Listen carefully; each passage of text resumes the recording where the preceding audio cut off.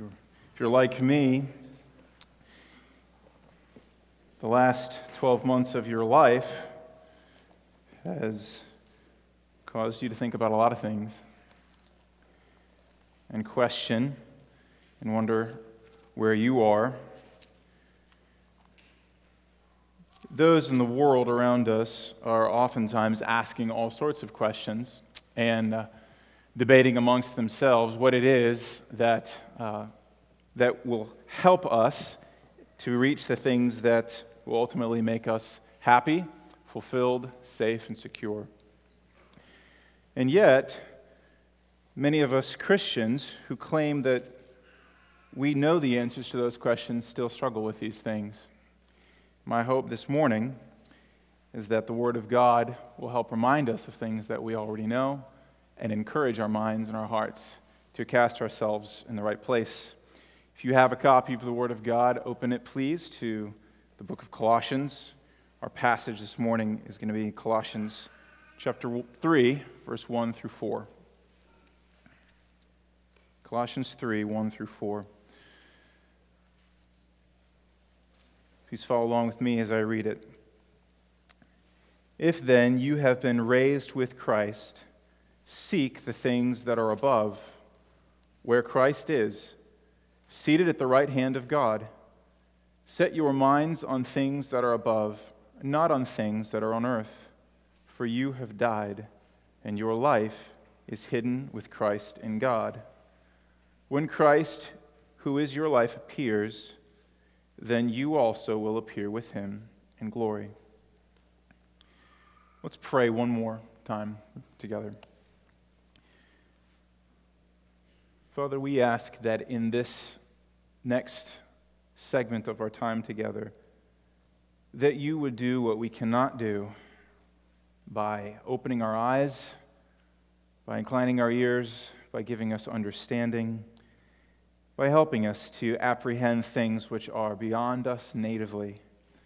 We pray, Lord, that you would be honored and that in this time we would be fed your word and you would do in us what is needful.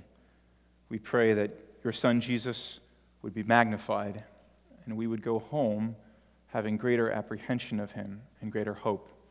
We pray these things in Jesus' name. Amen. In this passage, the Apostle Paul is writing a letter to a number of believers in the city of Colossae. We enter our passage in the middle of the letter. And so in order for us to properly understand what the Apostle Paul is speaking about, it's helpful for us to consider a few things about where he's been in the letter. If you look at the passage itself, there are four main things that I'd like to highlight this morning, and they form largely the structure of the text and the structure of our message this morning. First, we need to understand something of the context of the Apostle Paul as he's speaking to the saints here in his letter. And secondly, in the text itself, we see the apostle assert something which is actually a precondition.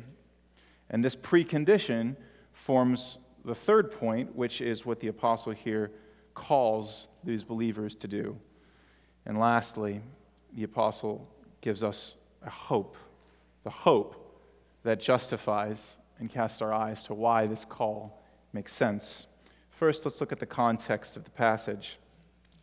It's helpful for us to remember that the Bible, when it was originally written, was not divided in chapters and verses.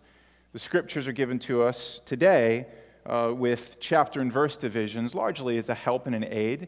And the chapter and verse divisions provide something of a separation of concepts, breaking into the writings themselves.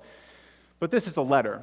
And so as we think of it as originally a letter to these people, we need to recognize that here the apostle is not writing something which is disjoint or disconnected from what he said before. And so it helps us to think through what he has been saying and what the burdens of his heart are in the letter as we understand and interpret what he says here. We're going to look at this by selecting four passages from earlier in the book to help us understand where he is and what he's saying here. First, Colossians 1, verse 9 through 14.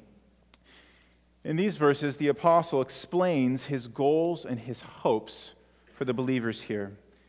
He says that he wishes that they would be filled with the knowledge of God's will, and that they would come to have a spiritual wisdom and understanding, and that in that filling of knowledge and gaining spiritual wisdom and understanding, that they would walk in a manner worthy of the Lord.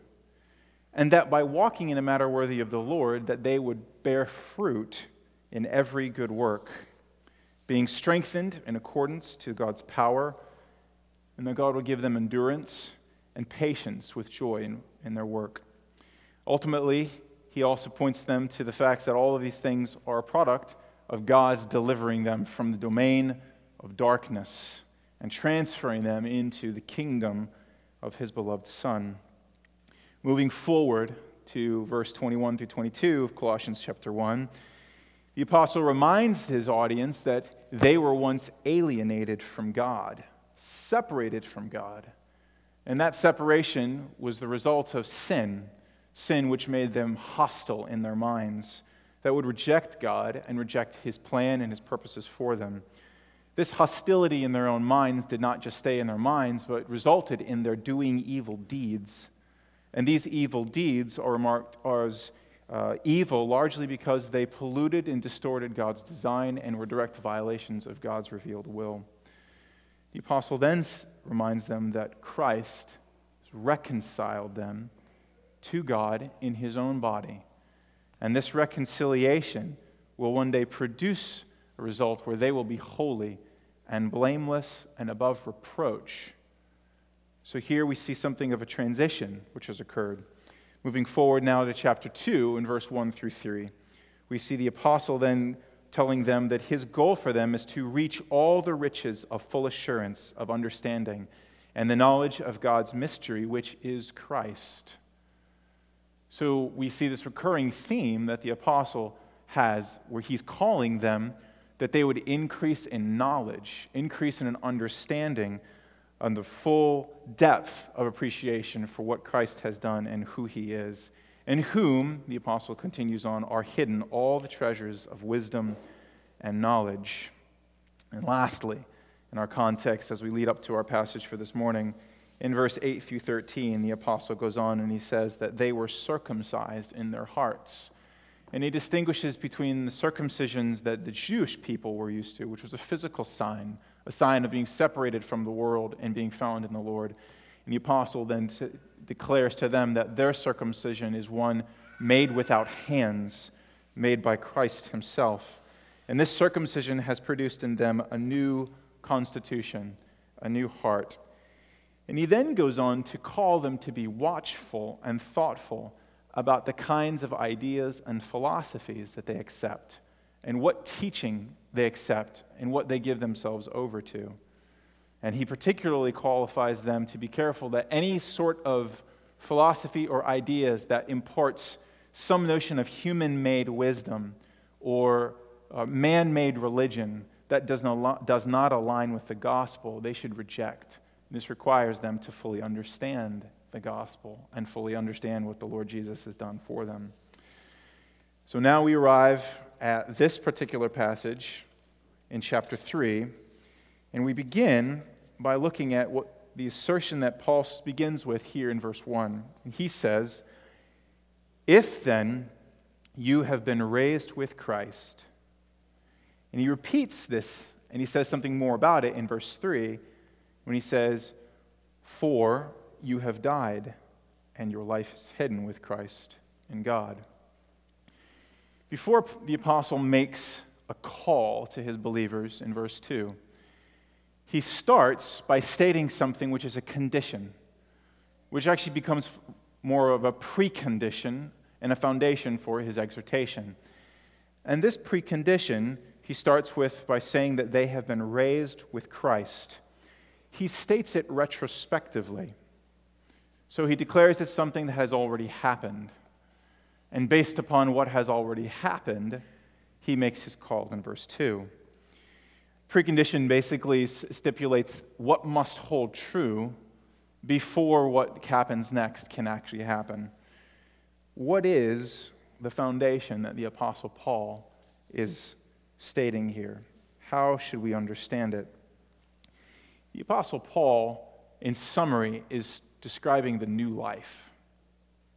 Christians, believers, have a new life. How are we to understand this, and how do we break it down to understand what the apostles' call then is? First, we should look at this new life as it relates to our old life. Second, we'll look at what happened by means of transition. And third, we'll examine the new life itself. First, let's look at the old life. When he says that we have been raised with Christ, or we have died, what is he referring to? He's referring to our old life. In order to understand the old life, we need to understand more accurately God's original design and how we as mankind have distorted that design. In the beginning, God created heaven and earth, and he created mankind.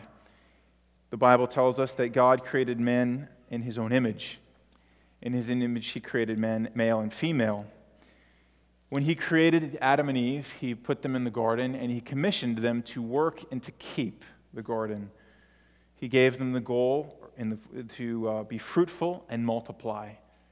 He made them in his image as image bearers to exercise dominion over his creation as representatives of his character, and in so doing, that they should reflect in his character accurately, and that they should exercise that dominion as God's agents.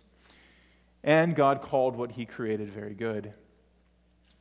And yet, very early in the Bible, he reveals to us what happened in the beginning, which distorted the original design of God for Adam and Eve. They were swayed and went astray, and they pursued purposes which were not in alignment with what God gave them. In fact, they desired to be like God in a way that he did not endorse. They pursued autonomy, and they pursued a purpose which ultimately they believed would result in a little less dependency on God, if not being independent of him altogether. And this resulted in consequences for them right then. It also resulted in consequences in the whole world and consequences on us now. They became cursed, and their curses, which God administered, were targeted largely upon the things that God had given them. The woman experienced cursing in bearing children. It became difficult and dangerous. And her relationship with her husband became difficult and hazardous. The man in his work, in his God-given role to work and to keep, his work became difficult and dangerous. And all of the human race fell into sin. And from then on, all people have been born in sin. And since then, we have pursued and been pursuing all sorts of things apart from God. The prophet Isaiah in chapter 53, verse 6, he says, "All we like sheep have gone astray.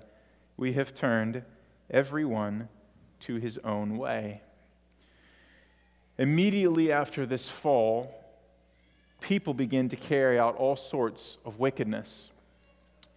We murder, we hurt, we retaliate against others, we lie, we cheat, we steal, we may slander, we covet, we are discontent, we are greedy, we are ungrateful.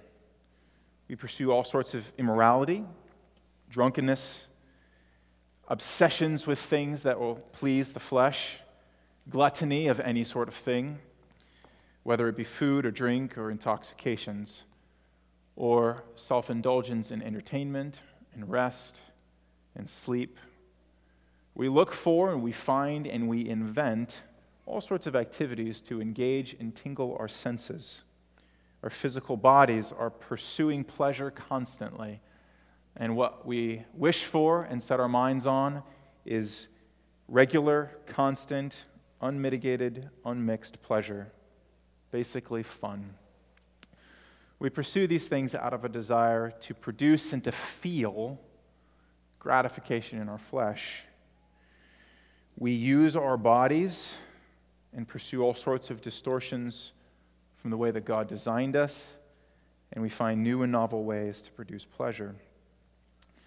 Moreover, our sin distorts our relationships. We find this every day, those of us who have spouses or friends, brothers and sisters, parents, colleagues. This is part and parcel with our experience. We pursue and we want to be understood. We want to be accepted. We want to be liked. We want to be loved by others. We craft our behavior in ways that we believe will obtain this sort of acceptance and love from others. We even subject ourselves to the desires of others just because we want their approval. And we make ourselves slaves to others' opinions and whims in vain attempts to get from them what we believe will give us pleasure. And then we're frustrated because we don't get the sort of acceptance from them that we wish. We wish that they would love us. We wish they would understand us. We wish to be accepted, easily forgiven. And yet, when we don't have those things, we respond in anger. When we're disappointed, we're disillusioned, we hate, we resent people, and we find wells of bitterness in our hearts welling up towards others. We feel ill will, and we express those feelings towards people or about people, causing us to harm them or their reputations, or motivating us to do things to get what we want that ultimately result in more harm, either directly to them or collaterally. And the Bible gives us warning time and again that what we do does not end right there. The consequences of our sin, unfortunately, have collateral damage as well. In the end, we are given over to anxiety, depression, vanity, pride, self-conceit, and self-deceit. Worse still, if this were not bad enough, people abandoned worshiping and serving God as Creator and Lord. They search for and invent and manufacture gods which are impersonal, those gods which are deaf and blind.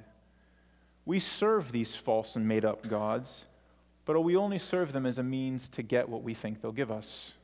We don't actually submit ourselves to them. We do not submit our wills to these gods. They're false gods. They're idols. And yet, we pursue them anyway. We ultimately are after something that we believe they will give us, and we become angry with the true God.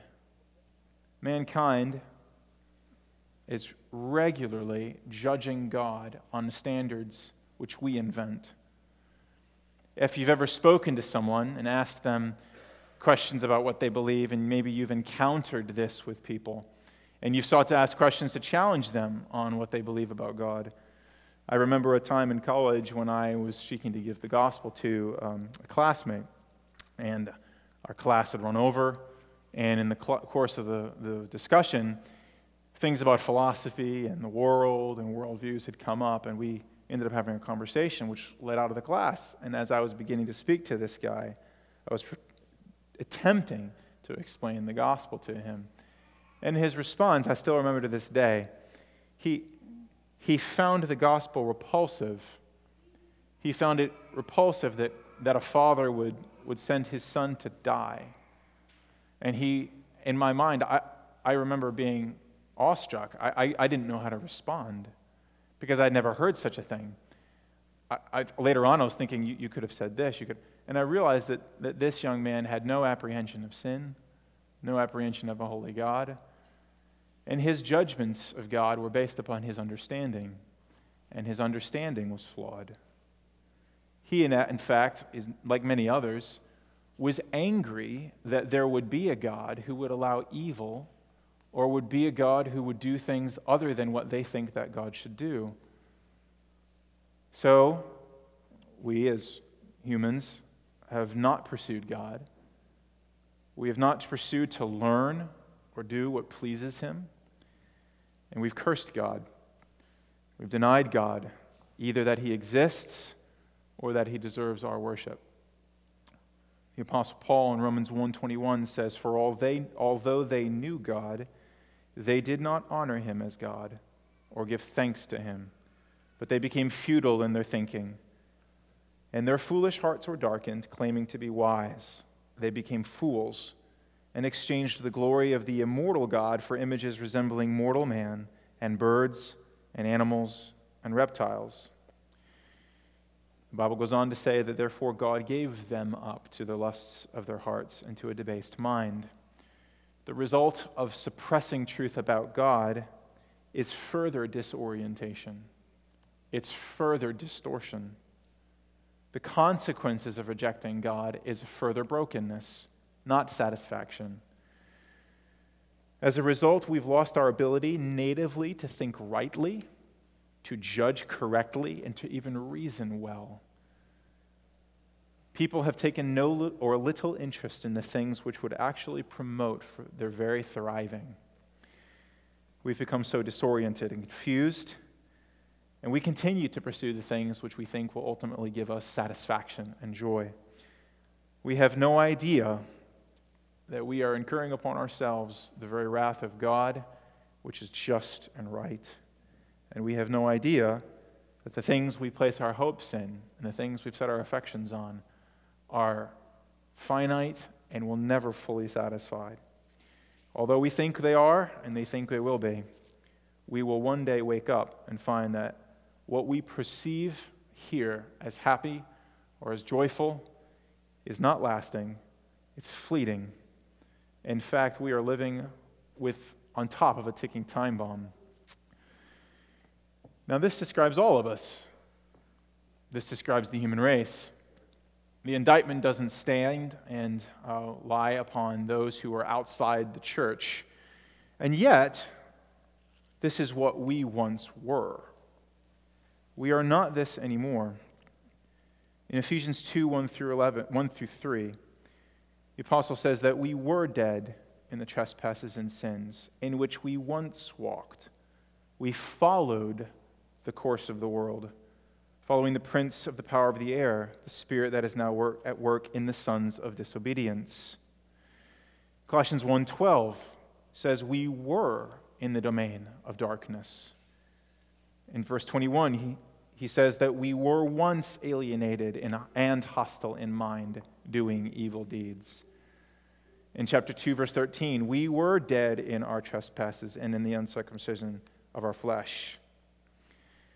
And so here, when the apostle begins his writing in verse 1 of chapter 3, we have the backdrop of who we once were and what's characterized our lives up until this point. And here he transitions and he says, "If then you have been raised with Christ." This transition, the Apostle Paul brings together two things. And these two things, logically, are fit a little bit differently than the order in which he mentions them here. In verse 3, he says, "You have died." And in verse 1, "You have been raised." We'll talk about them together. In chapter 2, verse 12, another way he describes this transition is, "We have been buried with Christ in baptism." Verse 3 of our passage here says, "You have died. You have died. You have been crucified with Christ. You no longer live," according to Galatians 2, verse 20. He also then says, at the same time, we have died. He says, we have also been raised with Christ.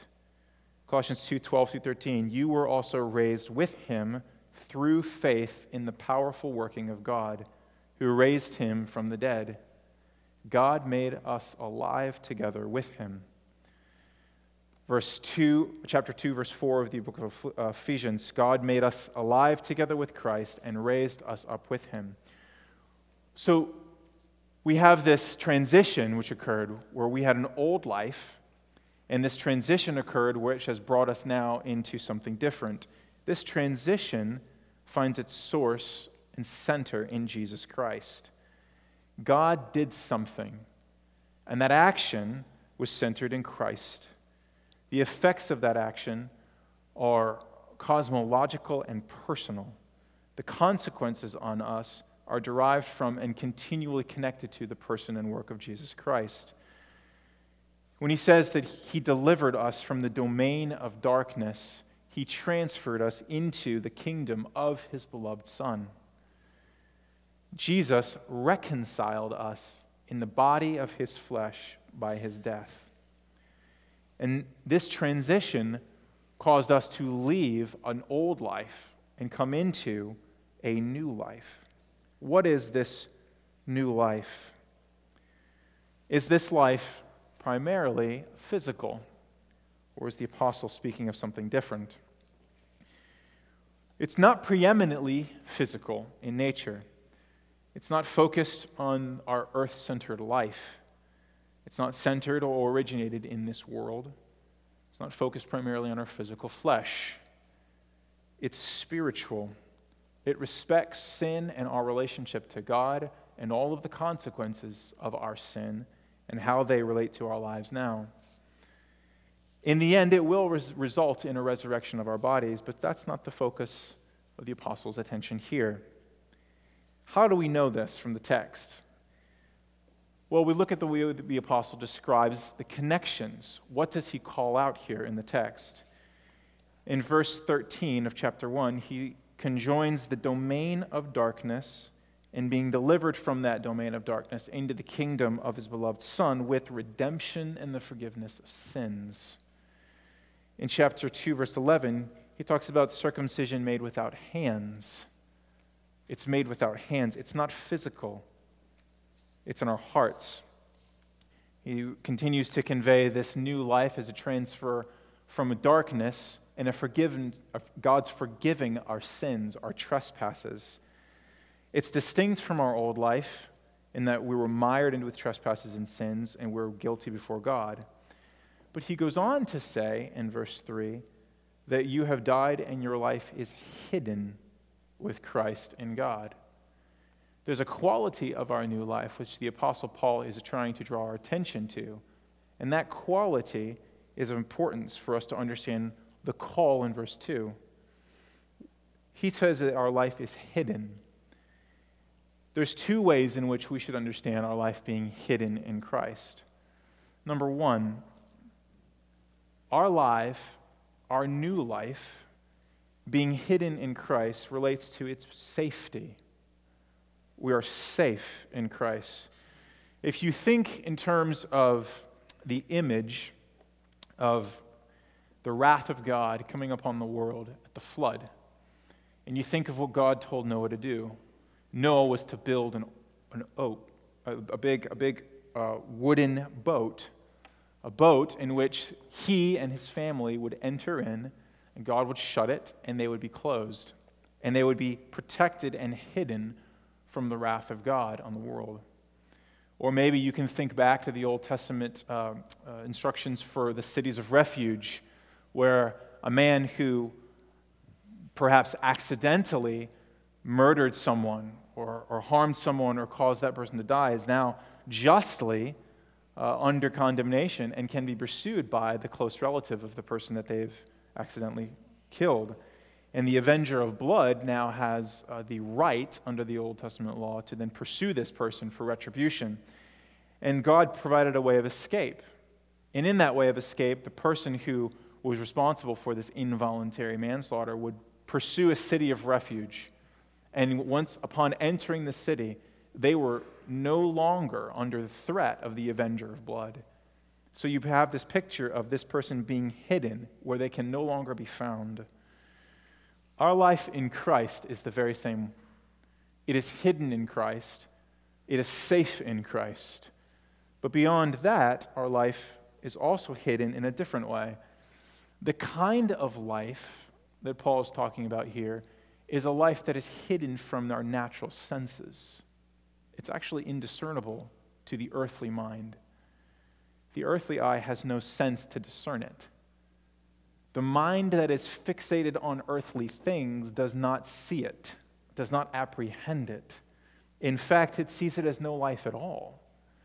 This new life is hidden from the physical, natural man. It's only discernible by spiritual senses, and therefore, those whose spiritual senses are dead cannot appreciate it, they cannot value it, they can't even desire it.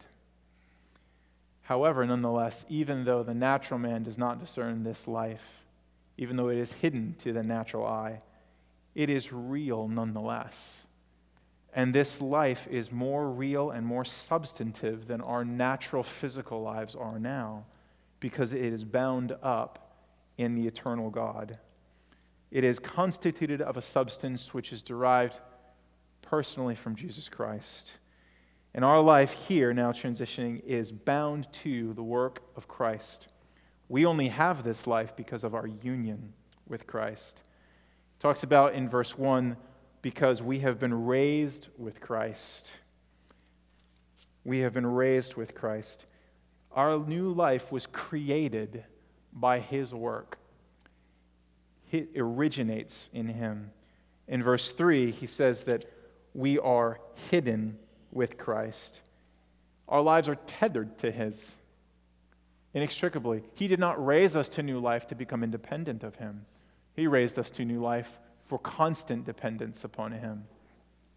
And our new life is connected in every way and form to the work of Christ.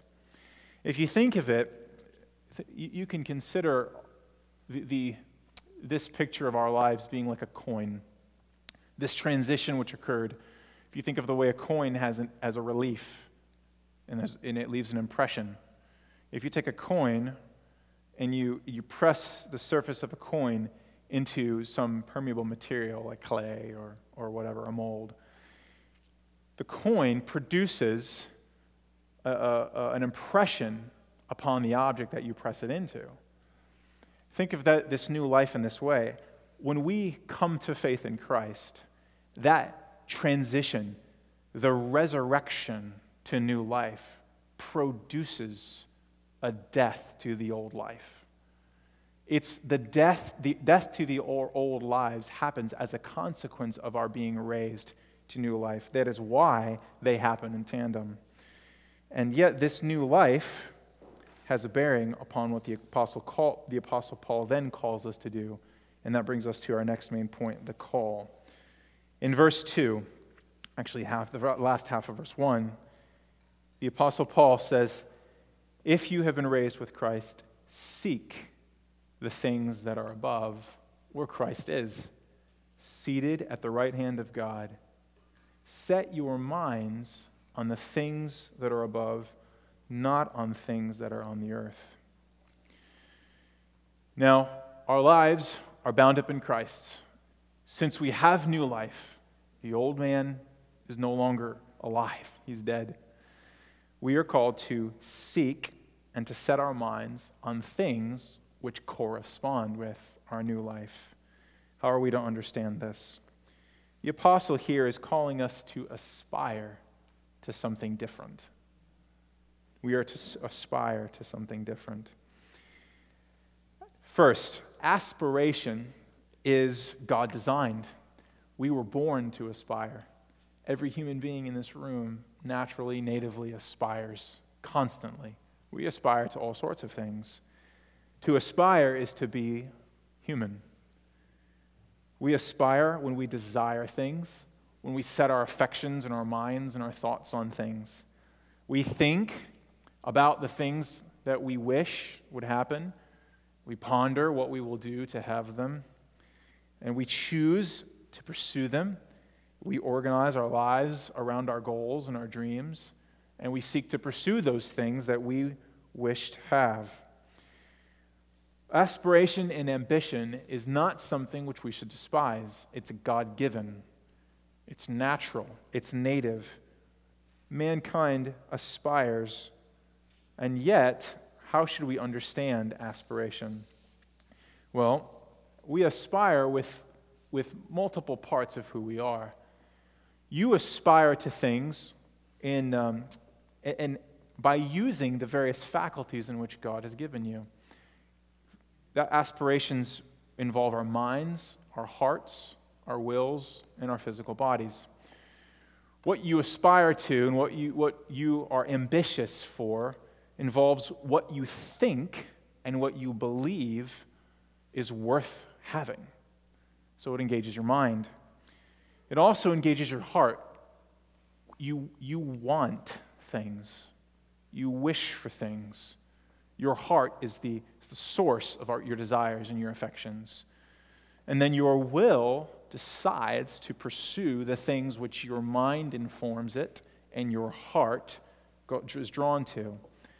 And then, of course, we choose to act in ways in our lives in order to get the things that we wish for. Our aspirations reveal who we are on the inside. Our aspirations reveal the way we think. If you think a certain way, your mind can be judged by what others see you wish, or what you want, or what you believe is right, or what you believe is good. If you want something, it's a revelation of what's inside your heart. So our aspirations are really judged by their goal, their aim, their object, what's right or what's wrong or what's wise or what's foolish. Our aspirations actually provide something of a measure of our lives, a measure of what we perceive our lives to be. Whether we are sinful or foolish, or whether we are wise and sanctified, our aspirations reveal what's in our hearts. So here the Apostle Paul is reflecting upon the aspirations of men, and he's calling us to have sanctified aspirations. Our aspirations should not be on things which no longer correspond with our lives here. Our new life is in Christ. So what does the Apostle Paul say?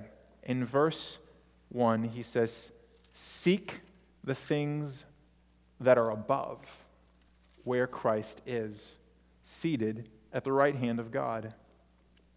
What is this above that the apostle's talking about?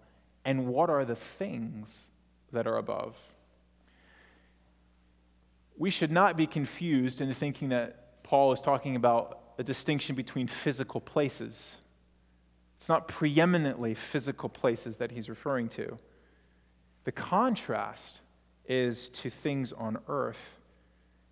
The above that he is talking about here is not a physical sort of separation.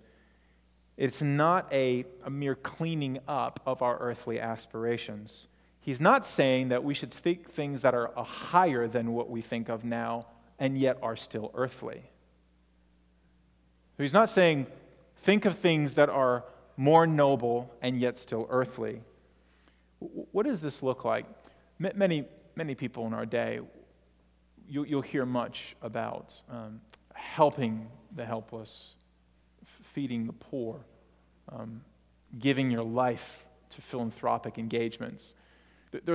I live and work in a corporate environment, and I read a lot about how CEOs and business leaders are continually trying to propagate the ideas that there's this thing called benevolent capitalism, or we can do good while we're still doing business. And I reflect upon that, and I find myself appreciative of the fact that people see the value of helping others. And people see that living a life to help others is more fulfilling than living a life that is merely engaged in self-indulgence. But this is not what the Apostle Paul is referring to. If we have our aim set on earthly things, those earthly things themselves will not ultimately fulfill us. He says that we should seek things where Christ is, seated at the right hand of God. He's referring to a different principle altogether. This principle is a new rule of thought for Christians. It's a guiding principle for our actions, a new measure, a new standard. How are we to understand this? Well, we can understand this better if we look at contrasts the Bible gives us between the things we should pursue and the things we should put off. If we were to read on in this same chapter, in verse 5 through 10, he says we should put off and put to death sexual immorality, impurity, passion, evil desire, and covetousness, idolatry, anger, wrath, malice, obscene talk. Compare that to what he says we should put on, verse 12 through 17. Compassionate hearts, kindness, humility, meekness, patience, forbearance, forgiveness, thanksgiving, and above all, love.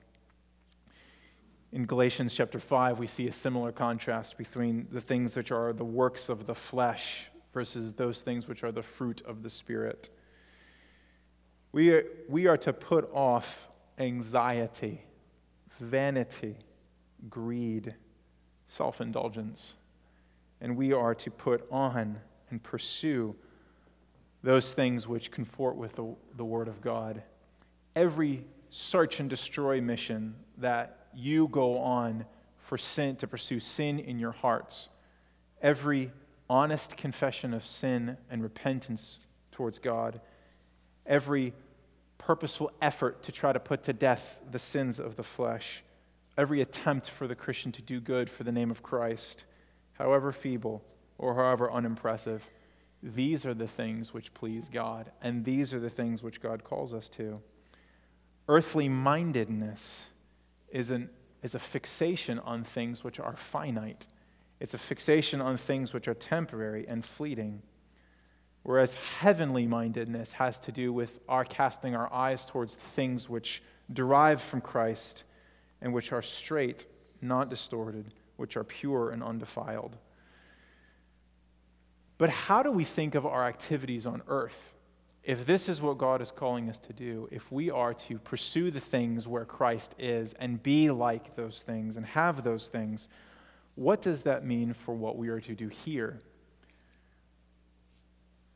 The Apostle Paul is not calling us to despise earthly engagements.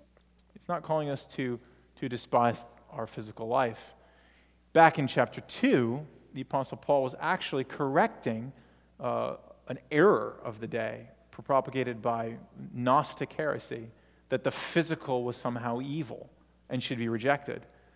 And he puts that down and he says those things have an appearance of godliness, but they have no power over the flesh and the desires of the flesh. And so here in chapter 3, when he says we are to seek and set our minds on the things above, where Christ is, he is not saying we despise physical things. He's contrasting the principles. He's contrasting the way we go about our aspirations and what our final ultimate goals are. And in this way, our earthly engagements become sanctified. Our earthly engagements become reoriented and corrected. This is how we can participate in things that seem so mundane. This is how you can teach your children or clean your floors or fix an error in whatever your work engages you to do. This is how you can get up in the morning and do things over and over again for the glory of God, which no one may notice. Because these things are things which God has called us to do. How are we to think through the hopes and wishes that we have here on earth? Our goals cannot terminate on these things. Our goals can't terminate on things like fulfilling relationships, being married, having children, having wonderful friendships, having gainful employment, having a successful career, having a safe and comfortable home, maybe enjoying frequent vacations, having physical and material prosperity, pursuing rest and ease and entertainment. Those things are not wrong. The Apostle Paul is not saying we should reject and despise those things. But he's saying that we should not set our hearts, minds, and our thoughts and our aspirations for them. Our highest joy is the Lord and His things. And so in our earthly engagements, we can pursue Him through the way in which we conduct ourselves here in this world. He becomes our highest pleasure. We find our joy in Him. We find our joy in the things that He loves. We find our joy in being like Him. We find our joy in being like Him because it pleases Him. And when we find our joy in Him, we are freed from the insatiability and the failure that earthly things have to give us the fulfillment that we pursue. We can go on to enjoy God's gifts. We can go on to enjoy them and be thankful for them. We can enjoy food and drink and rest and relationships and recreation and work, properly understanding it, properly giving God glory for it, properly honoring God through prayer and thanksgiving for it. So, how are we to seek and to set our minds for these things? We have to have a heart for them. We have to want them, take our interests in them, study them, revolve our employments around them, invest ourselves into pursuing them.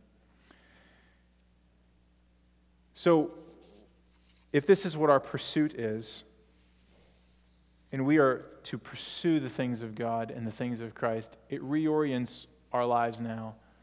How are we to think about our hopes in this world not coming to happen, not coming to fruition, not being achieved?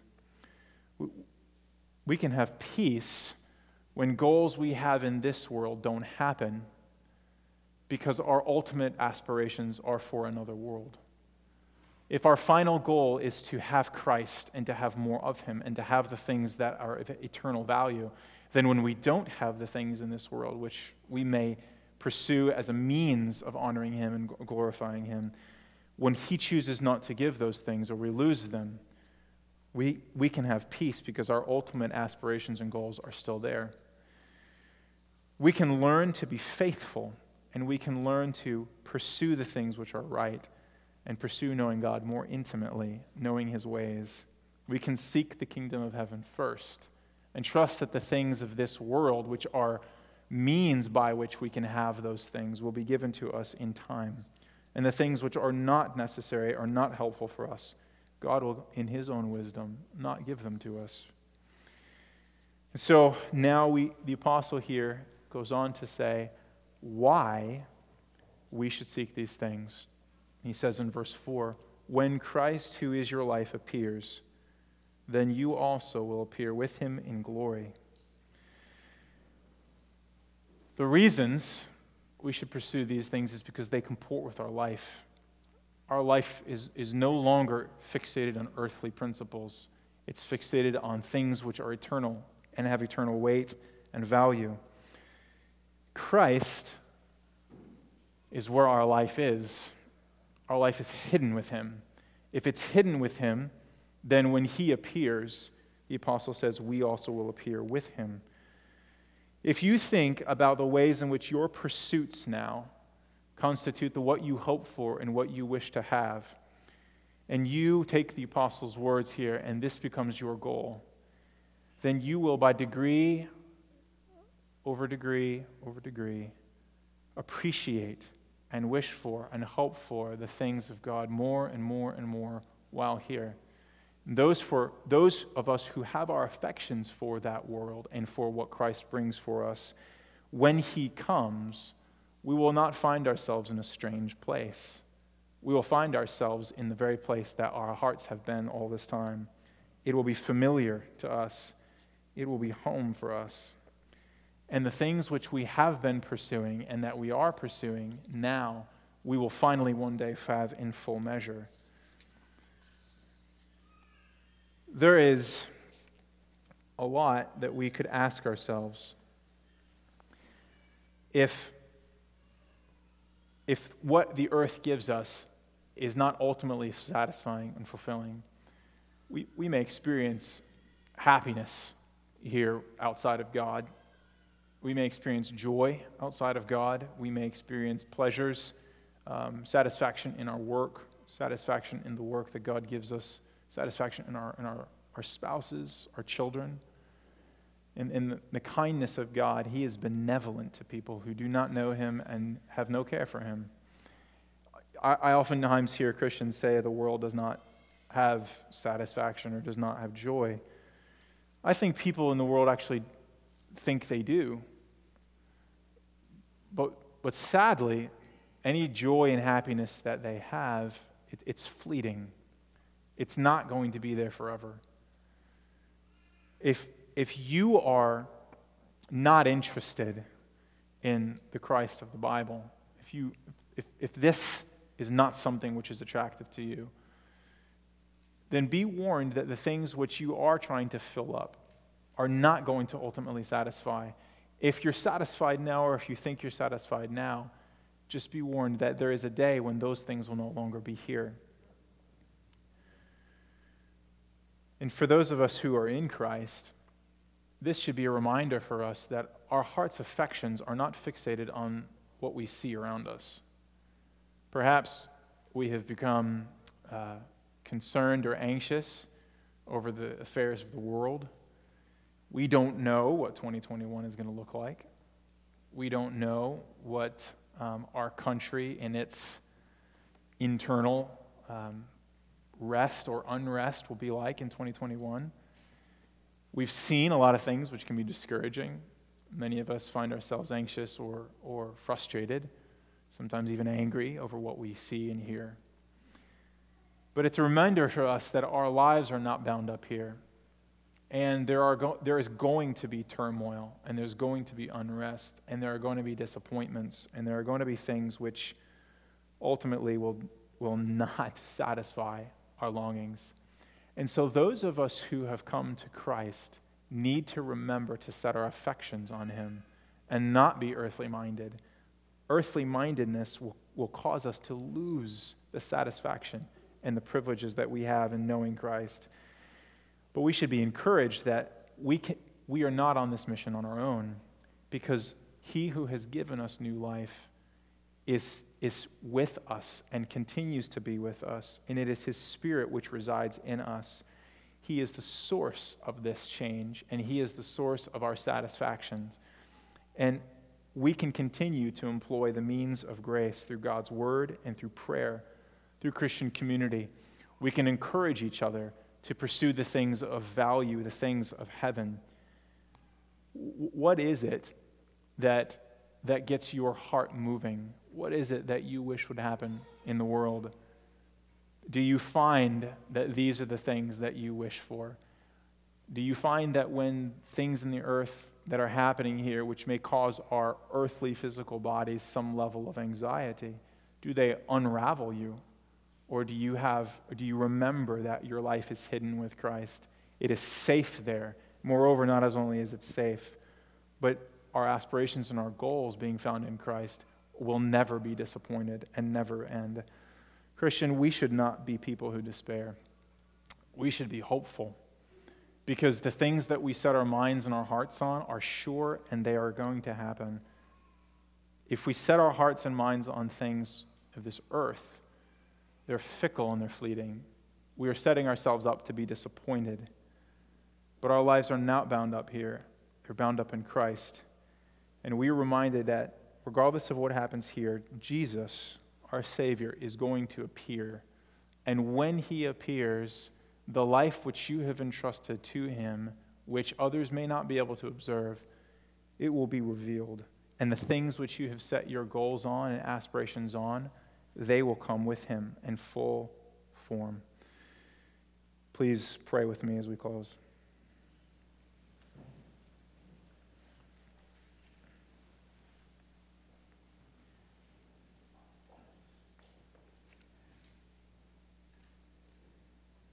Father in heaven, we thank you for bringing us out of the domain of darkness and transferring us into the kingdom of your beloved Son.